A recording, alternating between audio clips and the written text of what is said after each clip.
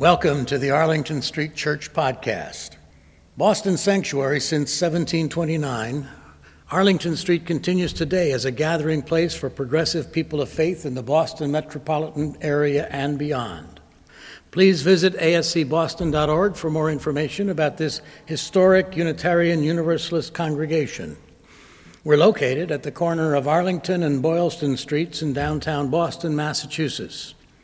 Arlington Street Church, gathered in love and service for justice and peace. It certainly seemed like the right thing to do, to say yes to an invitation from the good people of Bethel Pentecostal Church in Dorchester for this past Monday evening. Inevitably, though, when I'm invited to interfaith events, I experience an almost physical sensation of squeezing into a box or perhaps a closet. There are so many things about me that are offensive to these sisters and brothers. I am a woman. I am an ordained woman. I am Unitarian, not Trinitarian, and the risen Christ does not factor into my theology. My white skin and the way I dress or don't dress, and sometimes where I was raised and where I went to school also make me other. And yes, I'm happy, but that's not what I meant when I said gay. It's a wonder I have the audacity to get out of bed in the morning, let alone entertain the delusion that I have any business at an interfaith gathering. I went anyway, along with 7 Arlington Street members, and I loved absolutely every minute of it. The proposed agenda for the evening was a study circle on the challenges facing neighborhoods in our city: crime, economic disparity, tensions between different groups. We spent no time whatsoever on this agenda. Instead, we toured 3 of the 4 buildings on the city block they have purchased to serve their community and their God, ate a beautiful meal lovingly prepared for us by our hosts, and sat together to talk about really important things: the neighborhoods in which we were raised, a time in our respective churches when we'd felt as if we really belonged. In some ways, we as church members are called to further serve the growth and depth of the beloved community. The Bethel group was all black-skinned, and our group happened to be all white-skinned. We were aware of that difference, but we didn't let it divide us. In fact, one Bethel member, David White, gave voice to the very Unitarian Universalist precept that the strength of our unity relies on our diversity. Throughout the evening, we lifted up ways in which we were connected and alike, from Talia Rivera, who grew up in the projects of the South End, to Sarah Richards, who grew up in rural Iowa. 3 of us in the room, 2 Bethel members and I, had all been deeply and positively affected by METCO, the program which buses kids out of the city to suburban schools. It was a love fest. And I was reminded by our new friends of something about church that I'd forgotten. Bethel's minister, Pastor Gwen Weeks, shared with us that her faith is a faith of relationship. Jesus, she told us, was a schmoozer. He was always getting himself invited to all kinds of people's homes for dinner. He was a regular party animal. Even at the very end, Jesus and company were eating and drinking together. The heart of the spiritual community, she said, is fellowship, food, and friendship. And she added, fun. So we laughed and ate, and did we finish our agenda? We did not. Could we really even have begun to work on our agenda without this kind of time together? I suspect not.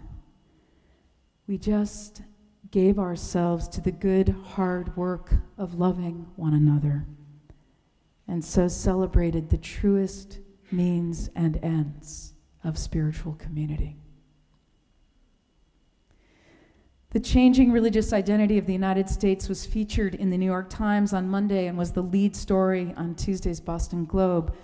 Based on an extensive study by the Pew Forum on Religion and Public Life, the conclusions show that the United States is in the midst of a period of unprecedented religious fluidity, in which 44% of American adults have left the denomination of their childhood for another denomination, another faith, or no faith at all.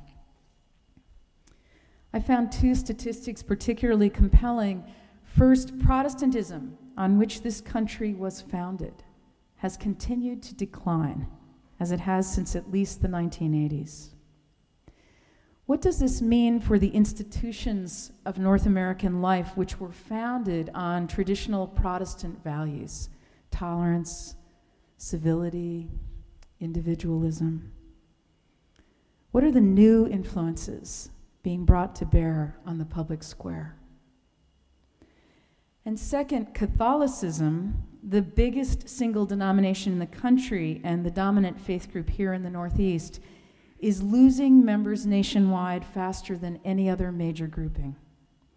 1 in 3 people raised Catholic is now a former Catholic. A flood of overwhelmingly Catholic immigrants, though, mostly from Latin America, is helping to offset that loss. Boston College's Alan Wolf said, "The study confirms that religion in America is achieved rather than ascribed. It's something we choose. And in that sense, it's so different from what religion has been like for the previous 2,000 years of history." So I want to ask this question of us. What are the ways in which we distinguish ourselves as a spiritual community of choice? And I return to the fact that our faith, like the faith of Bethel's Pastor Weeks, is a faith of relationship. Our guiding principles, love, service, justice, peace, call us to be in relationship with one another and with the world. This is the beloved community.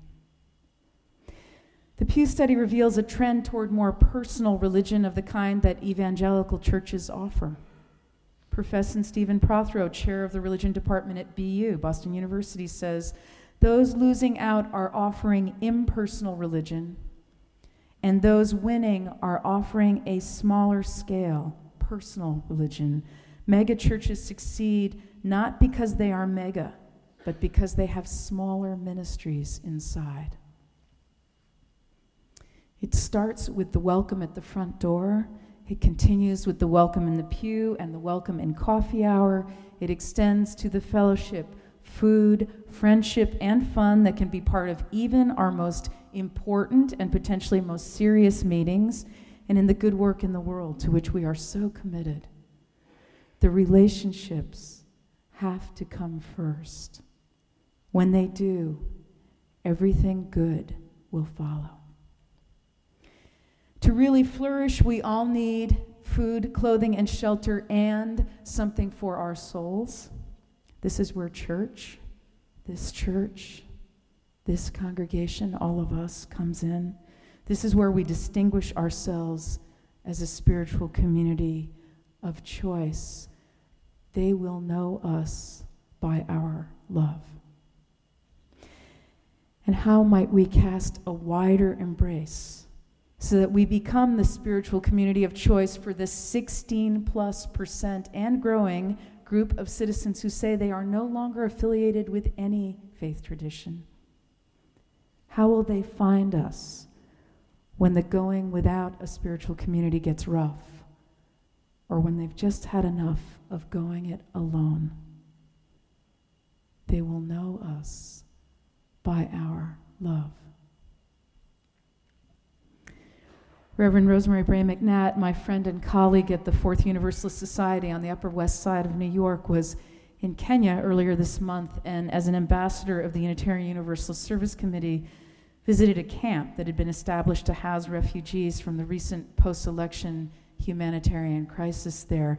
I want to share with you her thoughts on what we need to really flourish. She writes, all across Kenya, the camps came into being after the political fallout took on ethnic dimensions, and thousands of women, children, and men were forced out of communities where they had lived in peace for generations. These internally displaced persons, IDPs, now live in tents far from home, line up for inadequate food, and wait for help that seems a long way away. Yesterday was Valentine's Day. She writes, even in the IDP camp at Matari, a Nairobi neighborhood with slums of its own that preceded what folks have called the skirmishes. When my friends suggested that we visit the camp, I was hesitant. Curious as I was about how bad things might be, I was just as worried about being a tourist on the Africa misery circuit. But another friend, a Kenyan leader, felt differently. When you visit these places, she said, you are showing your concern. There is a lot to be concerned about. In the blazing afternoon sun, hundreds of people are sleeping in minuscule plastic tents from UNICEF that can only keep them from getting wet but do nothing to keep them from near suffocation. People are boiling porridge in the open air. Old men and women drink water from plastic cups. At one end of the camp, an evangelical prayer service is underway with dozens of women singing and dancing praises to God. In the fetid desperation of a makeshift camp, the words spoke of the same loving God who would sustain them in every situation. It is a theology I experienced for most of my own life, Reverend Rose continues, even when I have been dancing on the edge of doubt or despair. But this afternoon, amid my aching outrage, sadness here in Matari, I found myself asking the same question we used to ask ourselves in clinical pastoral education as we worked with the sick and the dying. Where is God in all of this? For today, the answer was, God is in the roses. All over this camp, the people here are carrying a red rose, even several. On Valentine's Day morning, they were donated by concerned Kenyans for peace, and by afternoon they are everywhere. A man who has lost the use of his legs is dragging himself around the compound, clutching his red rose. Children are chasing each other, laughing, tapping each other with red blossoms, or holding them by the stems to sweep the ground. Here and there you can see red rosebuds adorning the very top of a UNICEF tent, adding sporadic signs of beauty amid the terrible disruption. On the way home, my friends and I talked about those roses for a long time. Wouldn't it have been better to sell the roses and give the money to get those people out of there? Shouldn't they have been giving food instead of flowers? But I found myself remembering the old trade union song with its words of struggle and hope, sometimes sung in our worship service. Give us bread and give us roses. My spiritual companions, here are my favorite words from that great anthem. Our lives will not be sweated from birth until life closes. Hearts starve as well as bodies. Give us bread, but give us roses. Yes, we need bread, but we will thrive with roses. The business of the church will always go better when we prioritize the business of caring for one another. We can't eat agendas, but we can build them as we eat. We can't laugh when we are taking ourselves too seriously, but we can take ourselves seriously and remember to make each other laugh. Love, service, justice, and peace begin with relationship. The beloved community is built one soul at a time. Let us build with love.